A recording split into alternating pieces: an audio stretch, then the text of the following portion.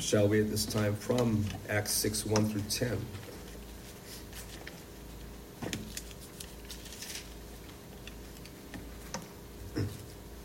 Hear the word of the Lord. Acts 6, 1 through 10. And in those days, when the number of the disciples was multiplied, there arose a murmuring of the Grecians against the Hebrews, because their widows were neglected in the daily ministration. Then the 12 called the multitude of the disciples unto them and said, Is it not reason that we should leave the word of God and serve tables? Wherefore, brethren, look ye out among you 7 men of honest report, full of the Holy Ghost and wisdom, whom we may appoint over this business. But we will give ourselves continually to prayer and to the ministry of the word. And the saying pleased the whole multitude, and they chose Stephen, a man full of faith and of the Holy Ghost, and Philip, and Prochorus, and Nicanor, and Timon, and Parmenas, and Nicholas, a proselyte of Antioch, whom they set before the apostles. And when they had prayed, they laid their hands on them. And the word of God increased, and the number of the disciples multiplied in Jerusalem greatly. And the great company of the priests were obedient to the faith. And Stephen, full of faith and power, did great wonders and miracles among the people. Then there arose certain of the synagogue, which is called the synagogue of the Libertines and Cyrenians and Alexandrians, and of them of Cilicia and of Asia, disputing with Stephen. And they were not able to resist the wisdom and the spirit by which he spake. Thus ends the reading of God's holy word. Shall we pray? Father, we ask your blessing upon your holy word by your Holy Spirit, that your people might become a holy people who worship you in the beauty of holiness. In Jesus' name, amen. Now, the meaning of deacon is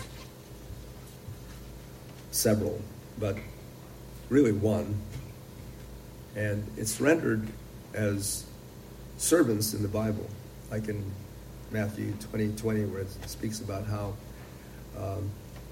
Christ came not to be ministered unto, but to minister and to give his life as a ransom for many. The word minister there is the word deacon. The word minister there is the word deacon, and it's the word also in other places for servant, although servant is also a different word, slave. But the idea of serving others is not only implicit but explicit in diakonos. Diako, which is an obsolete word, means to run errands. You ever had somebody run errands for you? Usually that's the person who's also your coffee person, right, in the office, or the water boy on the team. Or dioko, which is the Greek word, an attendant, a waiter on tables, or one who does menial tasks. A Christian pastor or teacher who does menial tasks. And what, of course, that means is that he's not averse to work. He's willing to put his hands to the plow. Because there are a lot of tasks in the ministry. There are a lot of tasks before pastors. There are a lot of tasks before elders. There are a lot of tasks before deacons, especially deacons, as we will take note of. But the main idea here is that it's not menial, because if it is, then our Lord's church is menial. It says in the Bible that we are to condescend to men of low estate and be not wise in our own conceits and not be high-minded. We're to have a servant's heart, a humble servant's heart, because our Lord Jesus did, as I've already indicated to you, who came not to be ministered unto or to be deaconed, but to minister, to deacon others. And he washed the feet of his servants, which I think was quite illustrative of that. Because to wash the feet of anyone is very demeaning, and especially if you're the servant of the house. We have servants in the Philippines, and they wash the feet of people, as it were. But they're paid to do that. But we're talking about someone who's not getting any payment for this, who's doing it free gratis. Now, along with the elders, the deacons established the provisional government of the church. They're officers of Christ Church that would extend a call to the pastor. I just throw this in just for your information, your FYI, because this is very important for our congregation. And I wanted to share something from what's called the Manual for Home Missions, the Home Missions Manual of the RCUS, the Reformed Church of the United States. And in one part in the procedures for organizing a congregation, it talks about what to do. And I'm not going to read the whole thing, but I just wanted to point out one thing. In organizing a congregation, guess what? You have to have, or you should have, as much as possible, first, what? A pastor? Nope. Elders and deacons. It says, for example, very first step, seek approval from the respective classes for organizing as a congregation with the submission of the following items, and amongst them, besides the articles of incorporation, church constitution, a memorial with signatures, is request that elders and deacons be ordained and installed by the spiritual council, providing oversight. And then in number 2, it says something to the same effect, except now it says that they need to be ordained. The spiritual council shall oversee the nomination, election, ordination, and installation of elders and deacons. And then in number 4, the congregation shall extend a call to a pastor. So what does that tell me? That elders and deacons are very, very important, for one. And without them, you don't really have an organized church or a particular church, according to the Reform criteria for a church. You don't have a church yet until you at least have those who are beginning to come up into it, if not already are in those places. Because it's taking the corporate wisdom of the body to be able to wisely call someone who will be win-win for you. So that will be a happy marriage, right? Because that's what it's all about. Not everyone fits together. Not every pastor is good for every church or any church. Although one thing is true, and we've learned this from the Belgian Confession, that is, if you're a pastor or an elder or a deacon of any church, you are a pastor, an elder, or deacon of every church. And wherever you go, you can be invited to serve there. Yes. Amen. Praise God. Isn't that interesting? So, anyway, getting back to our study on deacons. We consider this the lowliest office of them all, right? You'll start to think otherwise, hopefully, after this. So you see how important the office of deacon is. Now, my proposition this morning is this, or this afternoon. God wants faithful deacons for his churches. That's what he wants. He wants that. Maybe they don't necessarily see that or even want that. Some churches don't even have deacons. Some churches don't even have elders and deacons, or have only elders but not deacons, or have only deacons but not elders. But God wants elders and deacons and pastors for his churches. Why have deacons? Well, our context here of this crying need for ministry to the widows, and there were a growing number of widows because the church was booming. And can you imagine, in those days, a widow in those days was a widow indeed. Not like today, where they have support of various kinds, okay? And I won't get into that. But back then, if you were a widow, you were a widow indeed. You were on your own, especially if you have no sons, like Ruth at one point. Not Ruth. Naomi at one point had no husband and then had no sons. And so God works, and this is how often God fills the need. Because that's what he does. God works in the milieu of a fallen world full of need. He doesn't work in abstract. He doesn't work in abstract concepts, as it were, or in a theoretical, experimental lab. He works in the world. He works in people's lives. He works in you and your family's lives. That's how he works. And that's what was going on. There was this great need of neglect. It was neglect, outright neglect. They overlooked it, and so whether it was intentional or not, it was neglect. And so the apostles wisely put their heads together, called a consistory meeting, as it were, or classes, and said, "It is not reason that we should leave the word of God and serve tables." There's the definition of what would be the office of deacon, or the person of a deacon, a server of tables, a waiter, or a waiter of tables, on tables. And it was incumbent on the brethren to look out among them 7 men of honest report, full of the Holy Spirit and wisdom, whom they may appoint over this business, so that we may continue to give ourselves over to prayer and to the ministry of the word. That's what the pastor does. But yes, there are times when I need to do other things, but that's theoretically what the division of labor is in the church. Deacons were set apart as servants of mercy to assist the teaching ministry of the church. Later it would become the office of deacon or diaconate. From the start, the apostles lay their hands upon deacons to show that they are Christ's officers of his church. 7 men. The word for men is aner, which is based upon the word andros, which is a male person, not female, a man, not a boy, or a husband of one wife. Deacons are responsible for the care of widows and the poor, wherever. They're to have their eyes open in their community, but especially in the church.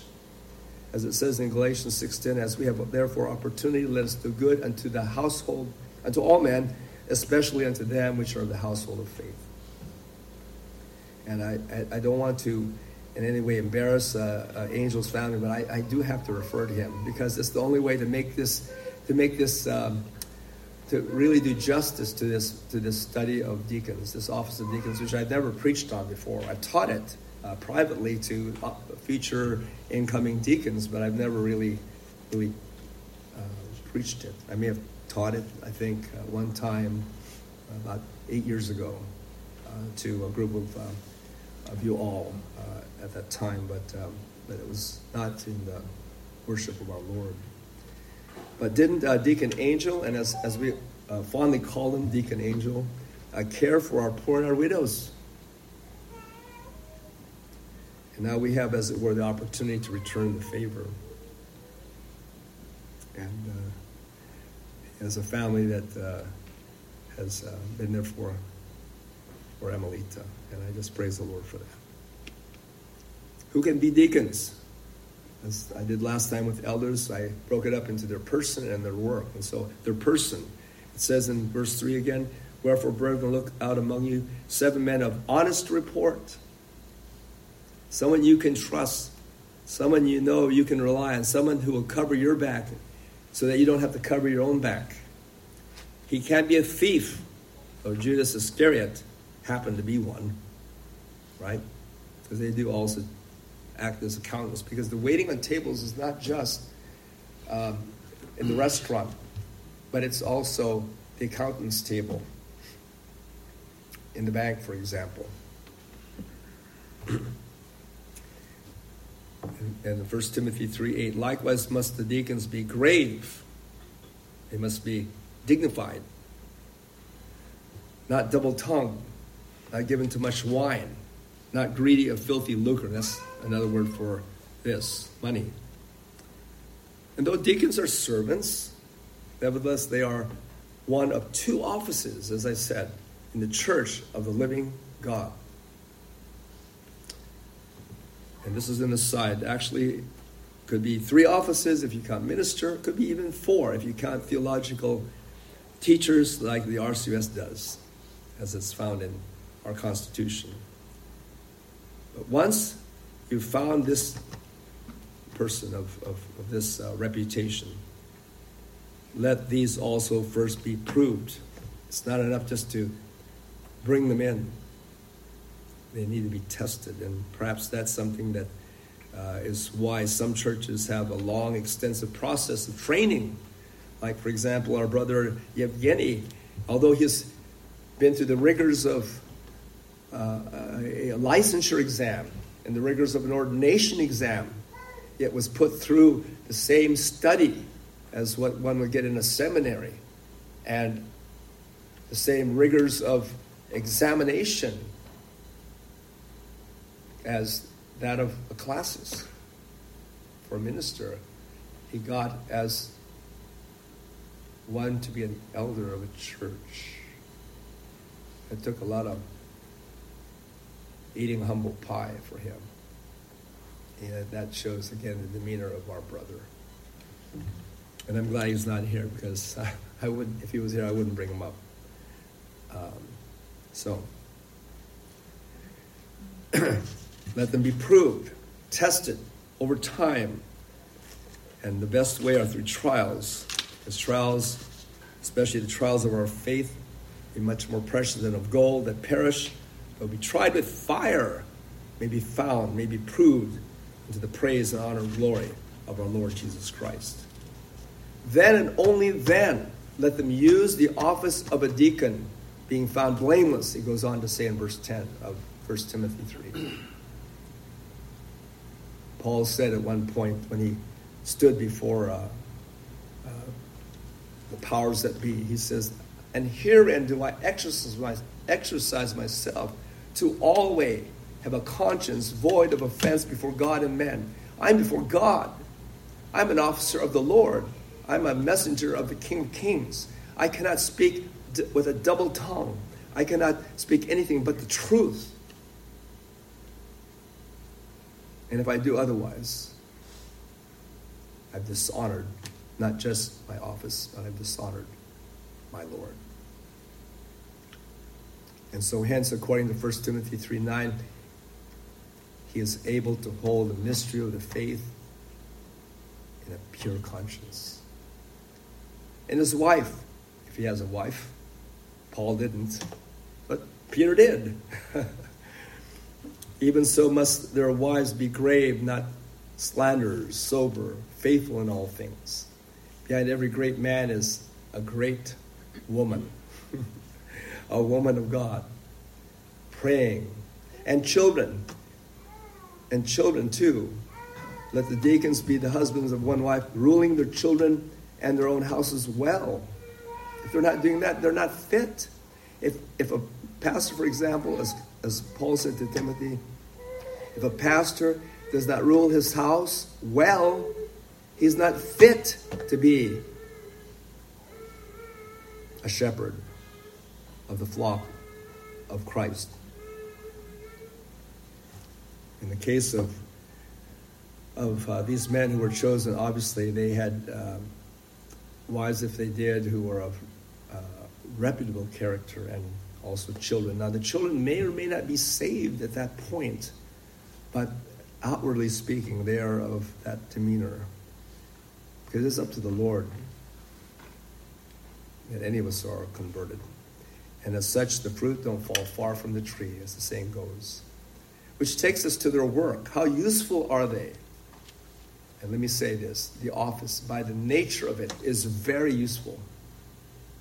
And it takes men who are willing to put their hand to the plow of being a deacon to be a deacon.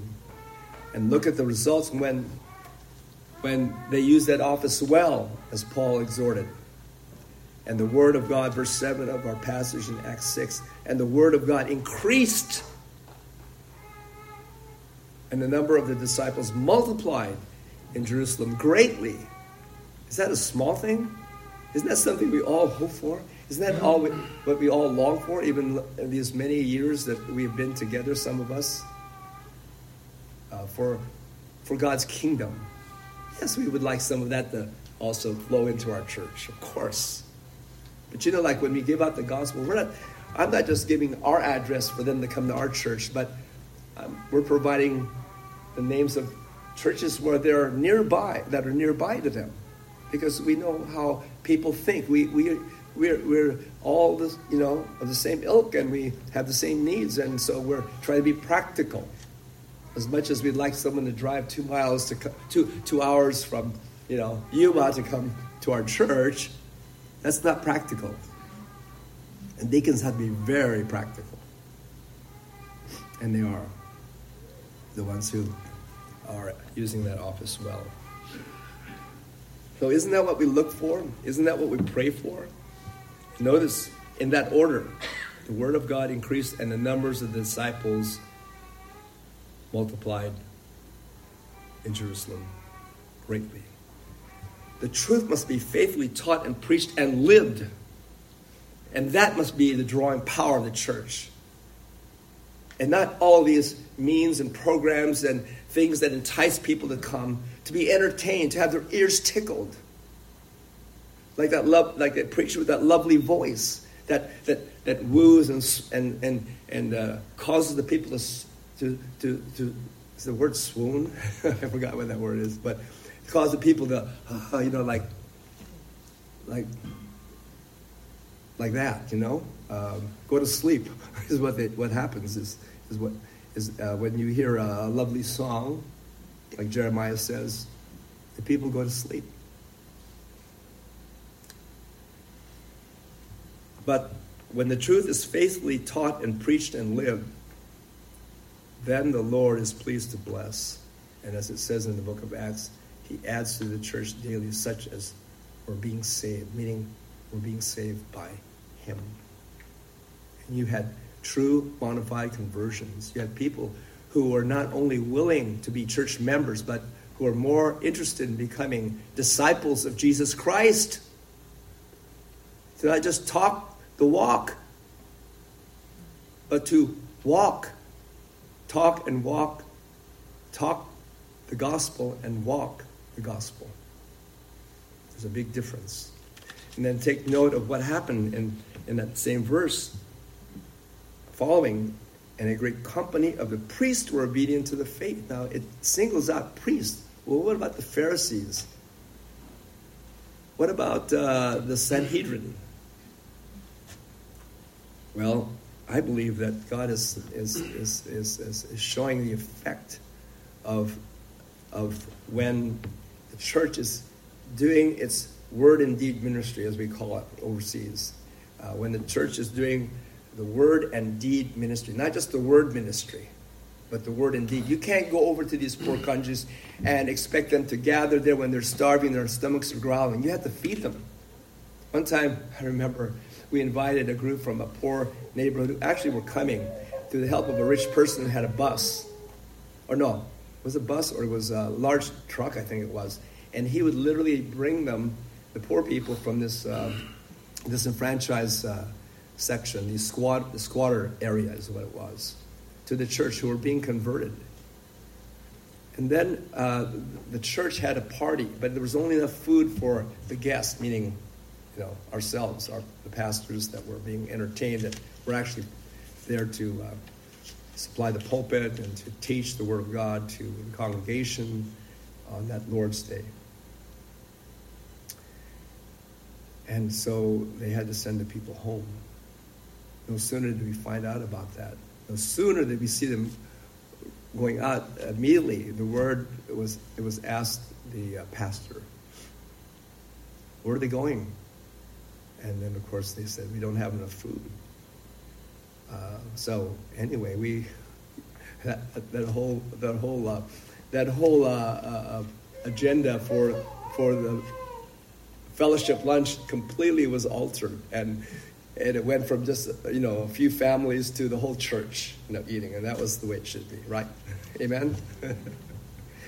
Yeah, I remember that. It was very memorable. A great company of the priests. Deacons are a modern-day priests, is what they are. We're called prophets and priests unto God through our Lord Jesus Christ. But deacons particularly are like a modern-day priest because they're doing the work of a priest, interceding for the people. Actually, they're praying with the people, actually going to their homes and finding out their needs, asking them how we can help as a church, and giving wholeheartedly and not holding back and not saying, well, we can only give this much. and that's it. And that's your limit. No. The church needs to be better than the government. And you know how generous the government is, right? To a fault. Well, we need to be generous to a fault. Can I say that? And believe that God will supply all our need according to his riches and glory by Christ Jesus. And he will, and he does. Peter says, but you were a chosen generation, a royal priesthood, unholy nation, a peculiar people. And that's not odd. That's special. That you should show forth the praises of him who hath called you out of darkness into his marvelous light. And what better way can we do that than by loving God and by loving others and our neighbors and especially our brethren? And interceding for God with spiritual sacrifices like what are talked about in Hebrews 13, 15, and 16. In Hebrews 13, 15, and 16. Now these are much more than just money. These are much more than just what people bring into the church and offer to God. These are other kinds of sacrifices. And listen to Hebrews 13, 15, and 16. By him, that is by Jesus, therefore, let us offer the sacrifice of praise to God continually. That is the fruit of our lips, giving thanks unto his name. That's a praise that God cherishes and relishes and delights in and basks himself in. And his people are of that heartfelt and giving spirit. But then he goes on, but to do good and to communicate, forget not. Now, before you think, communicate, I know what that means. Talking, right? No, that's actually the word for giving. That's another word for communicating in practical terms, in material ways, in ways that will benefit the body as much as the soul. Both. Because with such sacrifices, God is well pleased. This seals it for me as far as deacons and God's people as a whole being priests unto God and offering sacrifices that are well-pleasing to God. Like the Heidelberg Catechism, question 32 describes, that I may present myself a living sacrifice of thankfulness to him. This is what the child of God wants to do after Christ, who has done that perfectly, in toto, to the glory of his Father, when he came to this earth and when his meat and his drink was nothing short of doing the will of his Father and finishing his work. And that finishing of his work required his giving up everything, and that is his life. His life. Deacons are not hired custodians and accountants of the church. They represent Christ. They're spiritual men. They're in spiritual offices. Someone wrote, actually this is a handbook that's written for elders and deacons. The office of the deacons is the office in which Christ continues his priestly work. He is doing his work. Christ is doing his work through you as deacons. I've been a deacon. I remember I was recruited to be a deacon. I didn't know what a deacon was, but I was visiting widows already, as it were. And so they decided, well, you're doing it, so here, we'll put you in the office.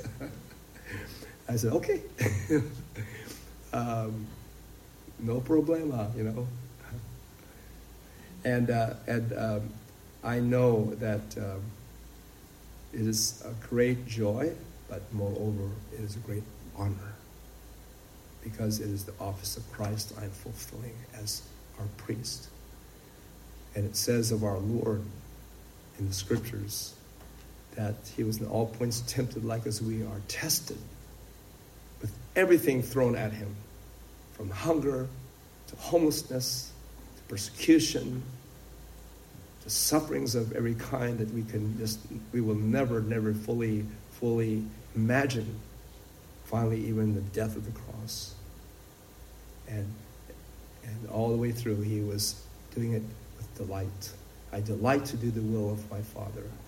His law is within my heart. And deacons represent him.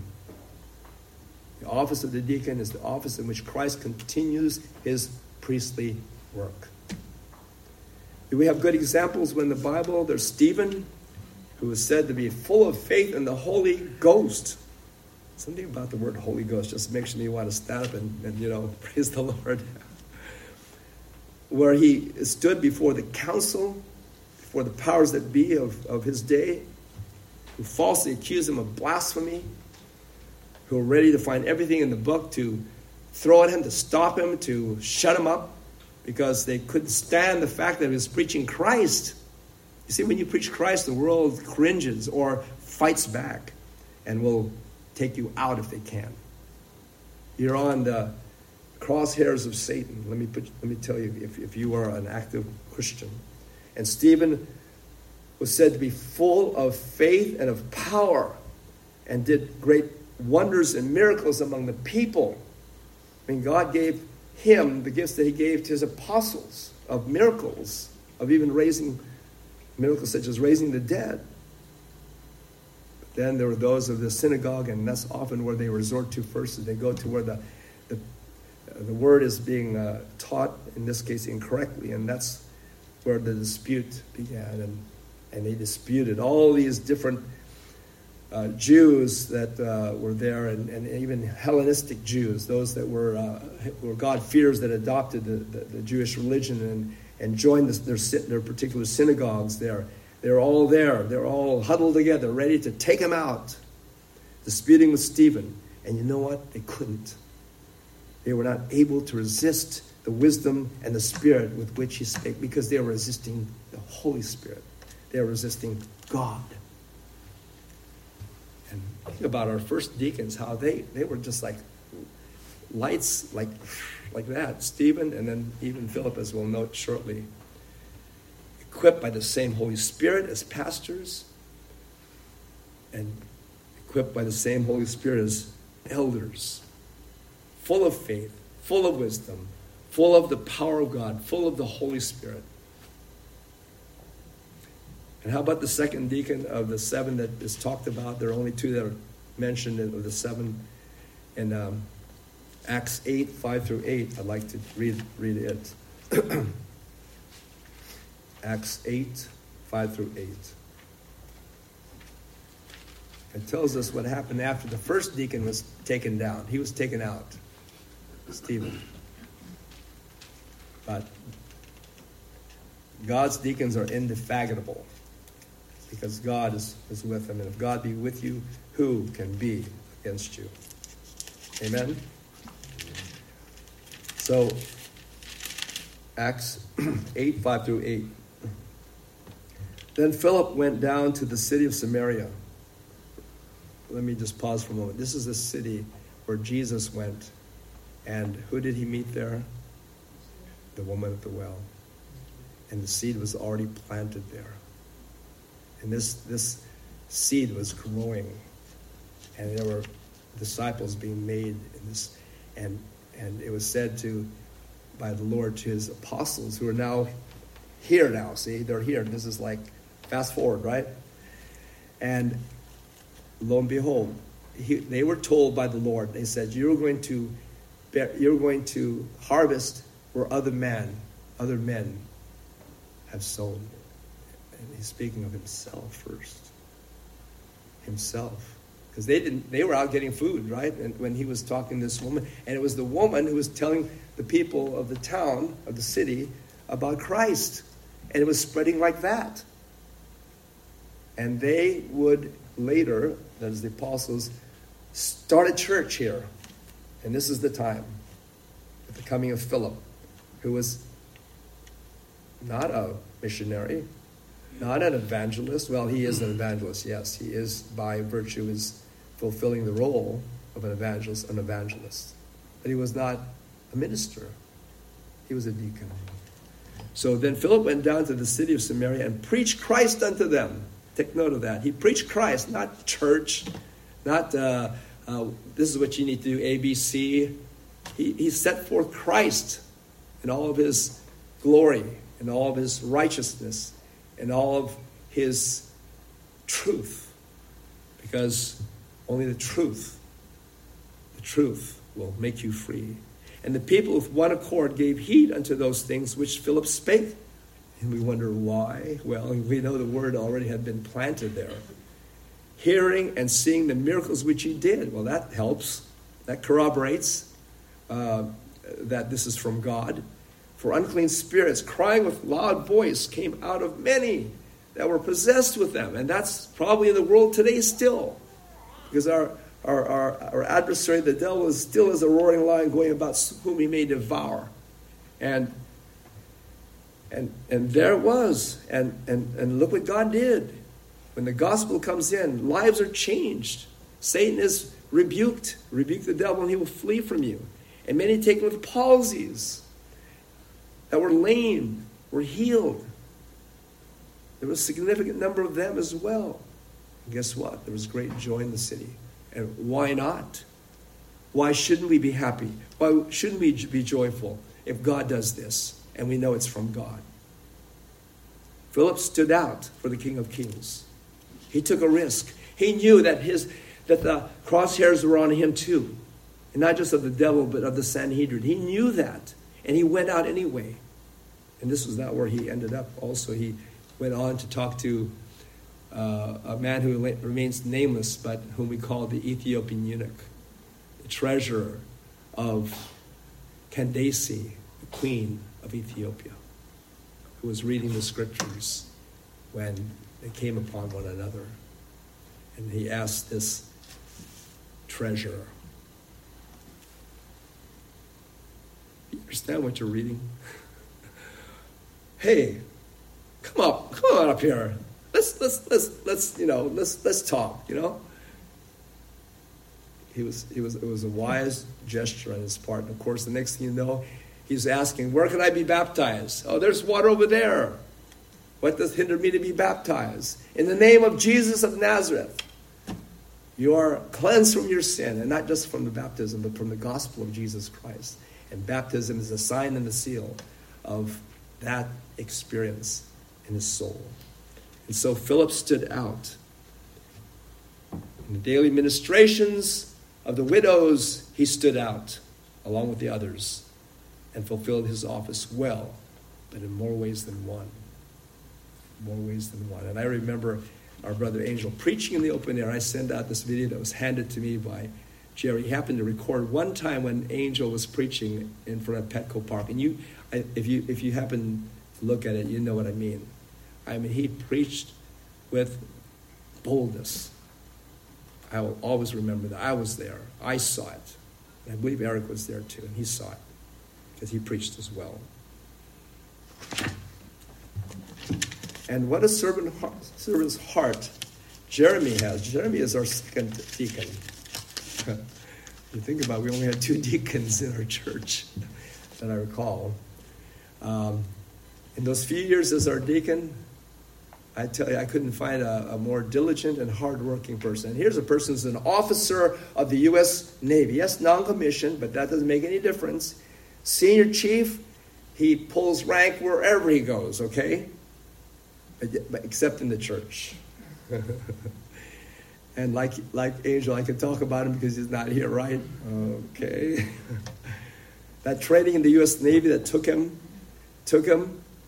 to high places came in very handy in our church.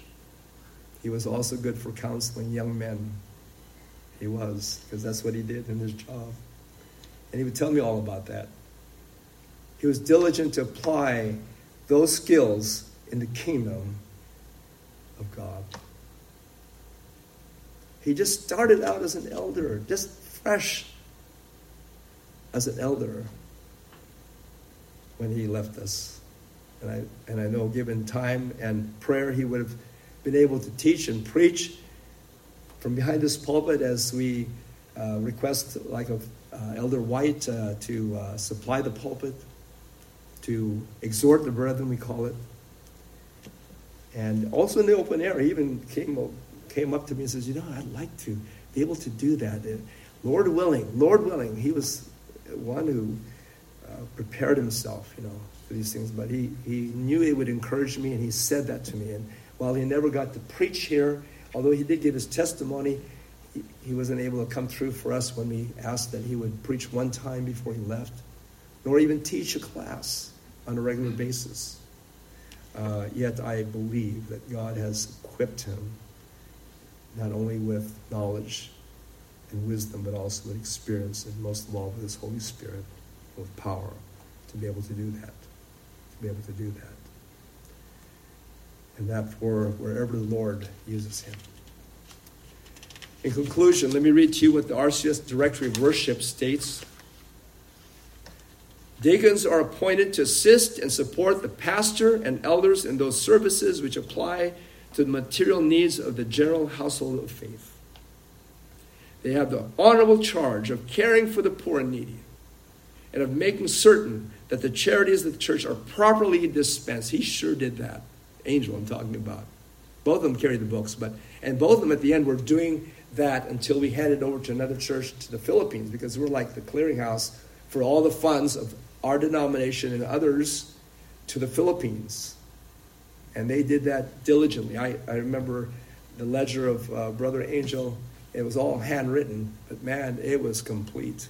That was the final source, for any correction of any questionable transactions or transfers of monies. They are to aid in securing funds necessary for the support of the church in its various activities. They are to labor among the people to in making known to them the needs of the church, fostering the spirit or principles of stewardship, and in this way cultivating the spirit of liberal and cheerful giving. In discharging these duties, however, they must not lose sight of the true spiritual character of their office. For although the office of deacon may often be occupied with outward and temporal things, it nevertheless always remains a proper branch of the Christian ministry, and its purpose in all things can only be the eternal salvation of men in the world to come. It is for this reason that in the New Testament so much stress is laid on the character and life of those who are called to participate in this work. They must be men of honest report, full of the Holy Spirit and wisdom, who may be able both by word and example to help advance the great purpose of the gospel, making their services to the material necessities of the poor the occasion, the opportunity. It's a window. It's a window, especially in a world that is crumbling around us like it is right now. And I'll tell you, that's how God is going to bring his elect in.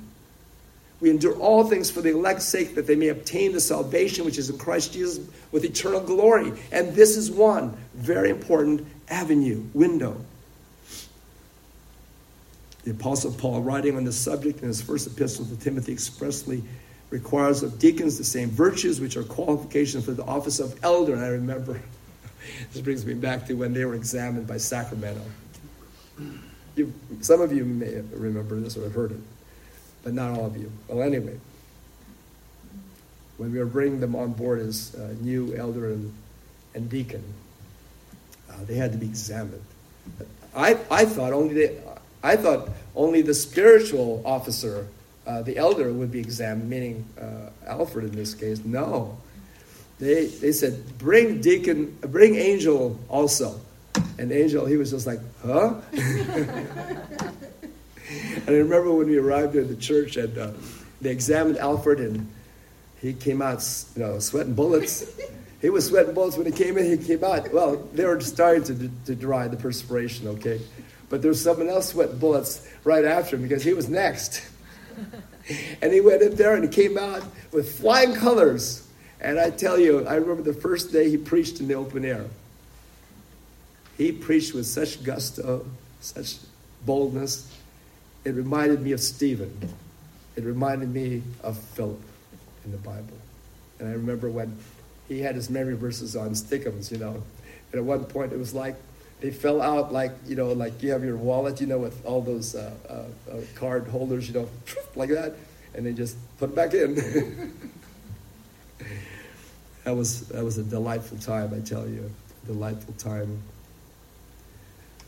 1 Timothy 3:16 states, "For they that have used the office of a deacon well, purchased to themselves a good degree." It's like going to university. Only this is a degree of dignity, or a grade of dignity, and great boldness in the faith which is in Christ Jesus. The bar is set high. It is not just for any man. I'm sorry. That's just how it is. Someone said, Spurgeon, don't enter an office unless you can't help it. And then you know you're supposed to be there. I'm reminded of Isaiah's call into the ministry when in Isaiah 6:8. I'll turn to in closing. Isaiah 6:8. Let this be one of those memorial signs, how there are landmarks. Let this be a landmark, the landmark verse for the church, especially for the servants of the Lord. Isaiah 6:8. Also I heard the voice of the Lord saying, whom shall I send? See, the Lord is calling out. He's calling out, who will I send? And who will go for us? The triune God. And what did Isaiah say? Here am I, send me. Here am I, send me. And the Lord calls any of you men, or those that will be coming up in the future, how will you respond? Shall we pray? Father in heaven, we are just so thankful to be able, Lord, to focus for a moment, as it were, on this lowly office. And indeed it is lowly. It is lowly by the very nature of it, although it is exalted by you. It is lowly because of the people that occupy it, who are your humble servants, Lord, who will probably be forgotten in annals of history and time, but they'll never be forgotten by you. They and their service to you will be etched in the kingdom of heaven. And the Lord, they are the ones to whom you will say in that great day, well done, good and faithful servant. Lord, help us all to learn from this, to glean from this, to benefit however, Lord, you would use this in each of our lives, as we know that we have a different path from the other, that we're not all called to be elders, and not all called to be deacons, and not all called to be pastors, but Lord, whether we are or not, we are to excel in whatever those are, because we have been given a high calling to be believers, to be children of God, to be disciples of Jesus Christ, to be members of Christ's church, living members of the church of the living God. Oh, help us, Lord, in whatever capacity it is. But especially we pray for this church that you would, Lord, prosper it in these areas of service, and especially in the ordained offices of elder and deacon and pastor. To you be the glory.